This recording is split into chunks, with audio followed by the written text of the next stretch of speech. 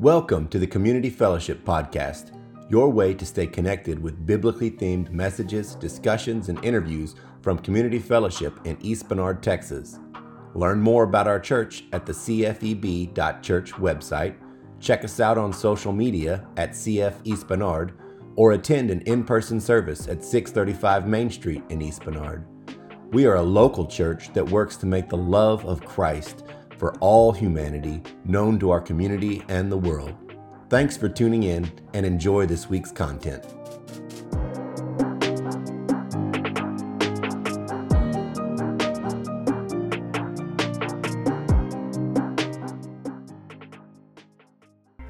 Well, the pastor of a small country church decided to sit in on children's Sunday school one morning. And so he got all situated with the kids, and he was ready to about ask a question. And so he starts out and he says, "Why did Jesus have to die on the cross?" And Danny, a little 6-year-old boy, shoots his hand up immediately. The pastor was super excited. He's like, all right, we're getting some engagement here. I'm excited to see what he's going to answer. Okay, this is going to be really good. It's going to be profound. And so he says, "Danny, why did Jesus have to die on the cross?" And young Danny, super excited, says, "Because his dad told him he had to do it."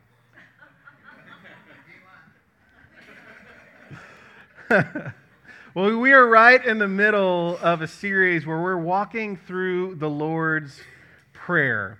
And we've been going line by line through Jesus' prayer that he taught his disciples, trying to learn from each moment of that prayer exactly how we ourselves are supposed to pray. And so, once again, we're going to be in Matthew's Gospel. I told you that we're going to memorize this thing. If you haven't had it already, we're going to memorize it. So if you'll turn with me, we're going to be in Matthew's Gospel, chapter 6. We're going to read again, starting in verse 9. So let's read this together. "This then is how you should pray. Our Father in heaven, hallowed be your name. Your kingdom come, your will be done on earth as it is in heaven. Give us today our daily bread, and forgive us our debts, as we also have forgiven our debtors. And lead us not into temptation, but deliver us from the evil one."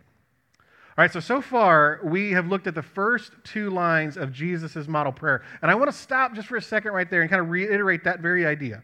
This idea that this is a model prayer. Jesus never intended for us to just memorize this and regurgitate this prayer. Again, there's nothing wrong with that, like we just read. There's nothing wrong with that, but that wasn't Jesus' intention and his heart behind giving us this prayer. It was to model for us what our own prayer lives should look like. And so he was teaching the disciples how he prayed so that they also would be able to pray.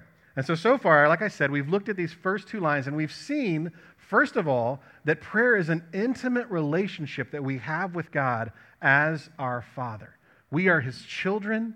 We long to and love to come before him. He longs and loves for us to come into his presence in prayer. So we have this intimate relationship. But then last week we looked at this idea that it's also positional. Not only do we have this intimate relationship with God as our Father, but we also have a positional relationship where God is supposed to be hallowed in our life. He's supposed to be holy and set apart in all of our life, in every area, in every facet of our life. This is who God is supposed to be in us. And this morning, we're going to look at that next phrase in Jesus' prayer when he says, "Your kingdom come, your will be done on earth as it is in heaven." But here's the thing. It's one of the things that's difficult for us as Westerners, and I probably even more specifically as Americans, is this idea of kingship and kingdoms. We are a democracy, and we are proud of it, right? We don't understand this idea of what it means to have a king or to be part of a kingdom. Monarchy is not part of our lexicon or our vocabulary, correct? But yet at the time of Jesus' teaching, it would have been intimately familiar with the Israelites, the main people that Jesus is coming to speak to. It would have been intimately important and real to them because they understood what it was like to have a king and a kingdom. In fact, before Jesus comes on the scene, before the 700 years before Jesus comes on the scene, is the first time in Israel's history where they hadn't had a kingdom. Well, I shouldn't say that. They had gone with leaders before that, but they had been a nation that had kings and a kingdom for a very long time. And in fact, even when Jesus does come on the scene, there's a king, King Herod. But King Herod's rule is a lot more like what we would probably say like the British monarchy, right? It's kind of just for show. It's just that pretty face, right? That was kind of Herod's kingdom as well, because Rome was actually the ones who had conquered and subjugated that area. And so Rome was the one who was leading and over, as a government, over the people of Israel in the land of Israel, okay? But, again, it wasn't the case that they always were led by a king. Israel, in the very beginning of their nation, as a history as a nation, they had been led by various leaders. You might remember that Moses and Joshua, that they led the people of Israel as kind of this military, victorious leadership. And then when they got into Canaan, into the land of Israel, then Israel is led by judges during the time of Judges. And these were people that God would raise up for a specific time to kind of help his people come out of some idolatry that they were in. And they would lead them for a little while. But the plan was never for there to be a leader per se over Israel outside of God. But Israel, at the very last judge, Samuel, they come to Samuel and say, we want a king. In fact, I want to read it to you. It's in 1 Samuel chapter 8, starting in verse 5. This is what they say to Samuel. They said to him, again, to Samuel, this is the leadership of Israel is coming to Samuel, and they say this to Samuel. You're old, and your sons do not follow your ways. Now appoint a king to lead us, such as all the other nations have. Now listen, God sometimes gives his people what they want, even if it's not what he wants. And that's exactly what happens here, okay? So listen, let's keep on reading. But when they said, give us a king to lead us, this displeased Samuel. So he prayed to the Lord, and the Lord told him, listen to all that the people are saying to you. It's not you they've rejected, but they've rejected me as their king. And they've done from the day I brought them up out of Egypt until this day, forsaking me and serving other gods, so they are doing to you. Now listen to them, but warn them solemnly and let them know what the king who will reign over them will claim as his rights. So there's so much that we could truthfully unpack, and I did a little bit. There's so much more that I could truthfully unpack out of that. But what I really want for us to see is I want for us to see this disheartened God who wanted to be the king of his people, and his people wanted another king. And we can't actually blame Israel. We can't get mad at them because we do the same thing. Again, we are strong, patriotic Americans, right? We love our democracy. We love the idea that we get to be part of appointing our leadership because we like being in control of our own life. We like being in control of our own futures. That's part of who we are as independent Americans. Yet, Jesus in this prayer, in fact, this is the central line of the prayer, the central line of all of the Sermon on the Mount is the words we're looking at today. And Jesus in his prayer, he ixnays this idea that we like our own independence. He's ixnaying this idea. So let's look at these words. Let's look at them carefully. First thing it says is your kingdom. Now let me reread that. Your kingdom. Now throughout the rest of the prayer, we have seen Jesus use pronouns that are plural. Our Father, our daily bread, our sin. This is the only part in the prayer where he uses singular pronoun, and the pronoun is your, speaking to God, of God. Your kingdom. So, this petition, this ask of Jesus is saying this is about God's kingdom and not our own. But far too many times, we said this before, far too many times, our prayer life is my kingdom come, my will be done. God, what I want, make it happen.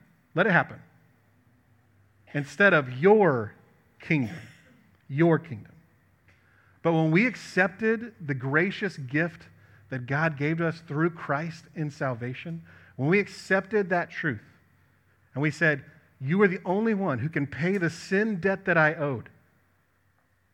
My sin had separated me from God. Jesus, your death is the only thing that can now bring me into relationship with God. When we accepted that truth and we accepted that salvation, we didn't just trust that so that we could gain something, right? It wasn't just like that. When we trusted that sacrifice, we aren't just saved from something, we're saved to something. The something that we were saved from is our sin and death. The thing that we're saved to is exactly what Jesus is saying here, is to a king and a kingdom. And I just want to stop and emphasize this, okay? We are Christians first. If you have recognized Jesus and what he has done for you, and the salvation that he offers, I am not anti-America. I'm grateful to be in this nation. But I want you to hear me say this. We are Christians first. We belong to a king and a kingdom, and then our nation. Okay? King and a kingdom. His kingdom. Your kingdom, God. And the language of God's kingdom is littered throughout the New Testament, specifically in the Gospels, and even when Jesus begins his ministry. When Jesus begins his ministry, he declares that he is preaching the good news of the kingdom of God. And Jesus is preaching about the rule and reign of God in the lives of those who would follow Jesus. And some of us, we've got this notion that we can just be believers. Well, I just believe. This is a very unbiblical idea. See, to believe in Christ was to follow. If you believed in Christ, you followed Christ. And to follow Christ was submit to him and his teachings as king. That's just the way it was. In fact, in the earliest church, the very earliest creed that the church had was, Jesus is Lord. That's the earliest confession that the church made. Jesus is Lord. And that Greek word for Lord is the word Kyrios. It was the same exact word used of Caesar. In fact, it got a lot of the early church into trouble. Even those who weren't Jewish, those who were actually Gentiles, would get in trouble because when they were declaring that, when they were saying that as the creed for their life, that Jesus is my king, not Caesar, then they found that they were under a lot of persecution. They would be crucified, they'd be tortured, even later on they'd be burned at the stake because of their devotion to Jesus as their king. In his book, Radical, author David Platt shares two experiences of just a few weeks apart of two different churches. The first church is a church full of Indian pastors who have come together. They've walked for miles in the blistering heat to come and to share what God's doing in their communities. And each one of them, as they started sharing what God was doing in their communities, they brought up how their people were being persecuted just for gathering together to read God's word. And so as they shared this one by one, they decided we need to spend some time in prayer. And so they began to pray before the Lord, and in this posture of just gratitude and humility, they're crying and weeping, bringing up the people in their church who have been persecuted, but at the same time thankful to God for what was going on and how God was moving in their church. And Platt says that he was just humbled as these men, they rose from this prayer circle, and there was just a huge circle of tears that had soaked the ground. And then 3 weeks later, he's being ushered into his church as a lead pastor in Birmingham, Alabama. And there's balloons, there's bounce houses for the kids, there's the smell of coffee filling the room, and people are driving up in their Hummers and their Escalades, and there's just this excitement about their new pastor being there. And he said, you just could tell there's such a stark difference. Now, again, I want to make sure you understand. I'm not saying that any of those things are wrong. Balloons are not bad. Bouncy houses are not bad. Buildings are not bad. Okay? But I have to ask myself so often, I have to ask myself, Jesus, am I submitting to what you want me to follow in? Or am I succumbing to my culture? Am I succumbing to the ways and the things that our people do around us that are part of our culture? Or am I following you, Jesus? And so that's my question for you this morning. What parts of your life aren't being given up to Jesus as your king? Is it your dating life? Is it your marriage? Is it raising up your children? Are you submitting that and following Jesus and asking for his kingdom to be done in your life? Because see, when we accept Jesus and we make him king, he's entitled to all of it. Not just the portion that we want to give to him. He gets it all. Okay, so then there's a reality that we need to see in this next part, right? That was just your kingdom. And then now Jesus says, your kingdom come. Now this is another petition. It's a request. And you might be thinking, okay, wait a second. I thought Jesus' entrance meant that his kingdom has come. But this is almost sounding like it's not here yet. I need to ask for it to come. Well, we talked about this during our Advent series, and you may remember this. This is part of Christian theology where we have to recognize this truth of the already part of the kingdom and the not yet part of the kingdom, right? Jesus has already come. He's inaugurated his kingdom. Kingdom principles, kingdom life, kingdom teaching has already been inaugurated, but there's also this idea that Jesus is going to come back. He's going to come again, and he's going to make all things the way that they're supposed to be. But our prayer, when we say, your kingdom come, our prayer is that Jesus would come back quickly. That wasn't what you were expecting, was it? When we say, your kingdom come, we're asking for Jesus to come back quickly. And this is another really, really hard one for us Westerners, right? Because we're super comfortable. Like when I shared that idea of the Indian church and then us as a church, right? The Big C church here in America, that's hard. That's really hard for us to grasp because we're comfortable. We don't want Jesus to come back yet. Well, just wait till I get married. Jesus, can you just hang on till I get married? Or Jesus, we're married, we really want kids. Can you just wait until then? And then, oh, you know what though? I really want grandbabies. I really want grandkids. See, we keep on pushing off. But the early church, their longing was for Jesus to come back. They wanted so desperately for him to return. Why? Because he was going to make all things right. Every little injustice. What we're experiencing this morning as we grieve over death, Jesus is going to get rid of that once and for all. So the early church longed for him to return, longed for him to come back, and for that kingdom to be here on earth. So when we say, your kingdom come, this is what we're pleading for. Jesus, would you return? Come quickly. Don't wait. Make all things right. Take away every injustice that we experience. Jesus, come quickly. Yet as we wait, the next line of Jesus' prayer is so important. Your will be done. As we wait, Jesus, we ask, your will be done. God, help me in the areas of my life and my relationships, in my positions of authority, wherever I'm at, that you would help me see your will be done in those places. Not my own, Jesus, but yours. Now, thankfully, Jesus not only teaches us to pray this, but Jesus models it as well. See, it wasn't one of those things that we often do as parents, right? Where we're like, hey, do as I say, but not as I do. Jesus modeled this very prayer. And I love the way that 19th century pastor and preacher Charles Spurgeon says it. He says it this way. He that taught us this prayer used it himself in the most unrestricted sense. When the bloody sweat stood on his face, and all the fear and trembling of man in anguish were upon him, he did not dispute the decree of the Father, but bowed his head and cried, nevertheless, not as I will, but as thou wilt. When Jesus was in the garden, knowing that he's about to be arrested and suffer at the hands of the Romans, and then eventually go to the cross, he doesn't say, God, what I want to happen, let it happen. He models for us this prayer, not what I want, but what you want to happen. Man, if we would just stop holding so tightly to the things that we want.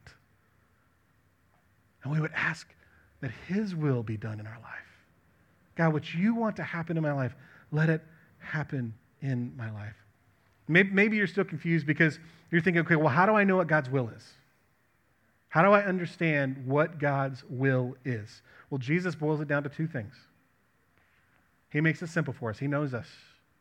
He knows how silly we are. He knows how sometimes we'll go start chasing things and we'll chase all the wrong things. He said, I'm going to boil it down to two. Love God passionately, fervently, wholeheartedly, and love your neighbor as yourself. Everything about God's will is on these two things, that we would love God and that we would love our neighbors as ourselves. Thankfully, God gives us the Holy Spirit to help us through that, to help us to do that very thing. But there's a really good litmus test. It's really easy, right? If you want to know if it's the will of God, all you have to do is ask this question. Does it demonstrate a genuine love for him that honors him, not myself? And does it love another person in truth and grace? If you can say yes to both of those things, it honors him, not myself, and it loves another person in truth and grace, then you can be confident that that is the will of God. Because that's what Jesus says. Now, here's the thing. You're going to know if it's God's will, okay? Like we said, we have the Holy Spirit inside of us. So you're not going to have to second guess yourself. If you're living in this intimate relationship with Jesus as your Father, you're going to know. Jesus himself says, my sheep hear my voice, and they know me. My sheep hear my voice, and they know me. I think I shared this a few months ago, but we have a puppy dog named Bear. He is a black lab, and he's 9 months old. And he is wild, and he is crazy, and he is a whole bunch of energy that sometimes is really hard to contain. But one of my favorite things is that for a while, he has been in Katy, and we have been here in East Bernard, okay? And so we'll sometimes get on the phone in the morning, and we'll FaceTime. And so when we FaceTime, and I see him come and plop right beside Emily onto the sofa, I'll start calling his name. I'll be like, Bear boy, Bear, right? And if you know anything about labs, they get really intent with the way that they look at you. And it's my favorite thing, right? Because he's got his tongue just drooping out of his mouth, just kind of hanging out there, right? And then all of a sudden I say his name, and he goes, pulls that tongue in and cocks his head. Right? Why? Because he knows my voice. He knows that it's me. In fact, my girls get a little bit upset because, Dad, he listens to you. He won't listen to us. He listens to you. Why? Because he's my dog. Right? That's the way our relationship with God works. We know his voice. We do as he asks because we respond to that voice. As God's children, we're going to learn to hear God's voice through the Holy Spirit as we spend time with him in prayer and as we read his word. We will recognize the voice of God. Okay, so here's the catch. By asking God to let his will be done in our lives and through us, we are living as representatives of God's kingdom. I said this a minute ago in our prayer. We are kingdom ambassadors. Peter actually calls us kingdom priests. So he says, you are a royal priesthood. So we're kingdom priests. And as followers of Jesus submitted underneath his lordship, our lives are to show the priorities of God's kingdom. As Christians, we should look drastically different than the world around us. And it doesn't even matter what culture you go into. You could go into any nation on any continent. Christians should look different than the culture around them. Because God's kingdom is drastically different than any other kingdom. Think about what Jesus says. Jesus, whenever he's teaching, we're kind of taught this as we grew up. We're taught, okay, listen, if you want to be the best at something, if you want to get ahead, you got to kind of step on people. You got to push them out of the way. You got to be first. Think about our athletics for a second. Well, what does Jesus say? If you want to be the greatest in the kingdom of God, you must be the least and the servant of all. Jesus flips it on its head, and that's every culture. There's those little things in every culture that are different. Our culture says, hey, if somebody's wronged you, man, you get back at them. What does Jesus say? If someone strikes you on the right cheek, offer them the other. Jesus' kingdom is so much different. And by following him, by obeying him as our king and living underneath his kingdom authority, we are inviting heaven to enter into earth. When we live in his kingdom, we are inviting him here. And this should be the prayer in the heart of every sin-forgiven Christian. That heaven would invade earth. That his mercy, his grace, his compassion, his love, his generosity, his justice would happen here as it happens in heaven. But listen, my friends, as much as we desire that, and as much as we're supposed to be agents of that, until Jesus does return, it's never going to be perfect. Sin will be in this world. It's going to be hard. It's going to be difficult. But our role is to bring heaven into this place here on earth until he returns and makes everything the way that it's supposed to be. We said this, but Jesus modeled for us exactly what this looks like. He modeled what it looked like for heaven to come into earth because he was heaven in earth. He forgave those that others wouldn't. He healed those that others wouldn't even go near or touch. He freed those who were in pain and addiction. He freed them. And ultimately, he gave up his life for them. He surrendered his will to God's so that you and I could be included in his kingdom as his ambassadors. What an incredible model that Jesus is. And if you've trusted in Christ's death, if you've trusted in his resurrection, you have been given this incredible opportunity and responsibility to live as a kingdom ambassador. It's your job. It's your role now. And this morning, I pray that those who've believed would also follow Jesus as king. Don't just be a believer. Be a follower. Be a part of the kingdom.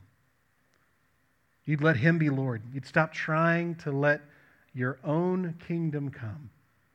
But instead, through his Spirit, you would allow his kingdom to come. Others in here, you don't get it, right? Because you keep thinking this whole thing, this whole church thing, this whole Jesus thing is just about checking a list. Go to church, check. Give a little on the offering plate, check. Be kind, check. That is great for a kind life. But I can tell you this, Jesus didn't call you to a kind life. That's not what he called you to. He called you to a submitted life. To submit to him as Lord. He wants you to experience what his lordship over your life looks like. And here's what it looks like. It looks like real love, real joy, real freedom. This is what the kingdom of God looks like for your life.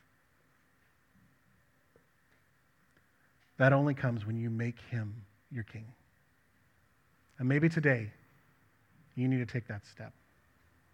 I'm about to pray, and as I pray, if that's you, would you ask him to be your king?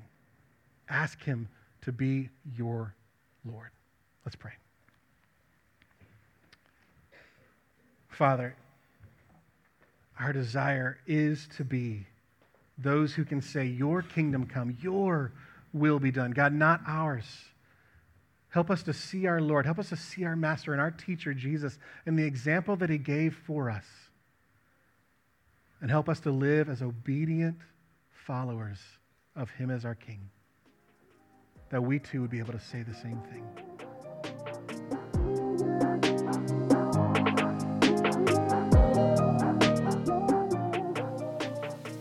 If you have questions about this week's message, or would like to start a conversation with someone about what it means to walk with Christ, please email pastor@cfeb.church. You can find earlier episodes of our podcast on our website at cfeb.church, where you can also give online to help support Community Fellowship in our mission to reflect and share Christ's love. We can also be found on many major distribution platforms like Apple Podcasts, where you can subscribe to stay connected. Thank you again for listening. Now go out and love one another like Jesus did.